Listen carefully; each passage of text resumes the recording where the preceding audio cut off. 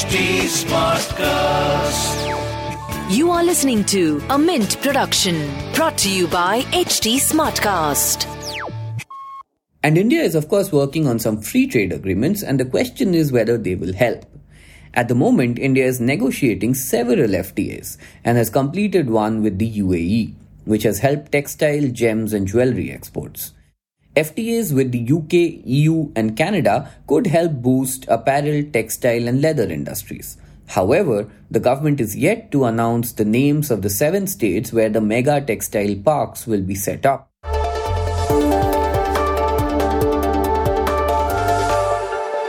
The internet gave us short attention spans. We preferred to like and share content instead of reading and sometimes even watching it. At Mint, we decided to come up with the Mint Primer, which breaks down the big news of today into short, quick, consumable questions and answers. On this podcast, you will find information about everything from cybercrime to RBI's new repo rates. I'm Prasid Banerjee, and this is what happened today. Today's primer is written by Ravi Datta Mishra and Dilasha Seth. Worries of a recession in the West and a prolonged lockdown in China have begun impacting India's exports. Official data shows exports in August fell from July and remained little changed from a year ago. In this episode, we examine the challenges and opportunities that India has ahead. Now, official estimates say merchandise exports may grow 7 to 8% to at least $450 billion in the 2023 financial year, after a record $420 billion in the last financial year. However, much depends on the demand in the West. The International Monetary Fund has already cut the growth estimates for major European economies. Moreover, fresh lockdowns in China are also a major concern. The Commerce Department is set to unveil the foreign trade policy on 30th September, which is expected to support exports through various incentives. About 8 to 9 billion in additional trade is expected in the next 2 months with Russia and Sri Lanka, according to Commerce Secretary BVR Subramaniam. And India, of course, needs to cut its trade deficit. But can it cut imports to do that?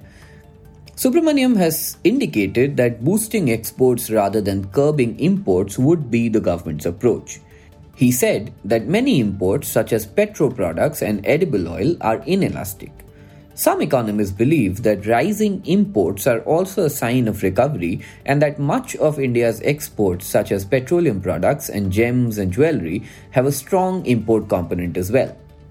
While exports fell on a sequential basis, trade deficit eased slightly in August to $28.7 billion from a record high of $30 billion in July. After a record of $642 billion in 2021, India's current war chest has dipped to $561 billion. The trade deficit, which is the gap between exports and imports, has remained at a record high, even as it narrowed marginally to $28.68 billion in August from $30 billion in July. Worryingly, imports were nearly double the value of exports during this month. This is expected to widen India's current account deficit to over 3% of GDP in 2022-23 from 1.2% of GDP last year. Among the sectors most affected, engineering goods exports last month registered a steep decline of 15% to $8.25 billion compared to August last year. The Commerce Secretary said that in the case of textile, leather and consumer products, foreign retail chains restricted taking deliveries in anticipation of lower demand. Aditi Nair, chief economist of ICRA, said that year-on-year dip in exports led by sectors such as engineering goods, gems and jewellery and yarns and textile suggests a cautious outlook for external demand going forward. And India is of course working on some free trade agreements, and the question is whether they will help. At the moment, India is negotiating several FTAs and has completed one with the UAE, which has helped textile, gems and jewellery exports. FTAs with the UK, EU and Canada could help boost apparel, textile and leather industries. However, the government is yet to announce the names of the 7 states where the mega textile parks will be set up. The Commerce Ministry has said that India-UK negotiations will be completed by Diwali and talks with Canada and Australia will also be complete by the end of this year.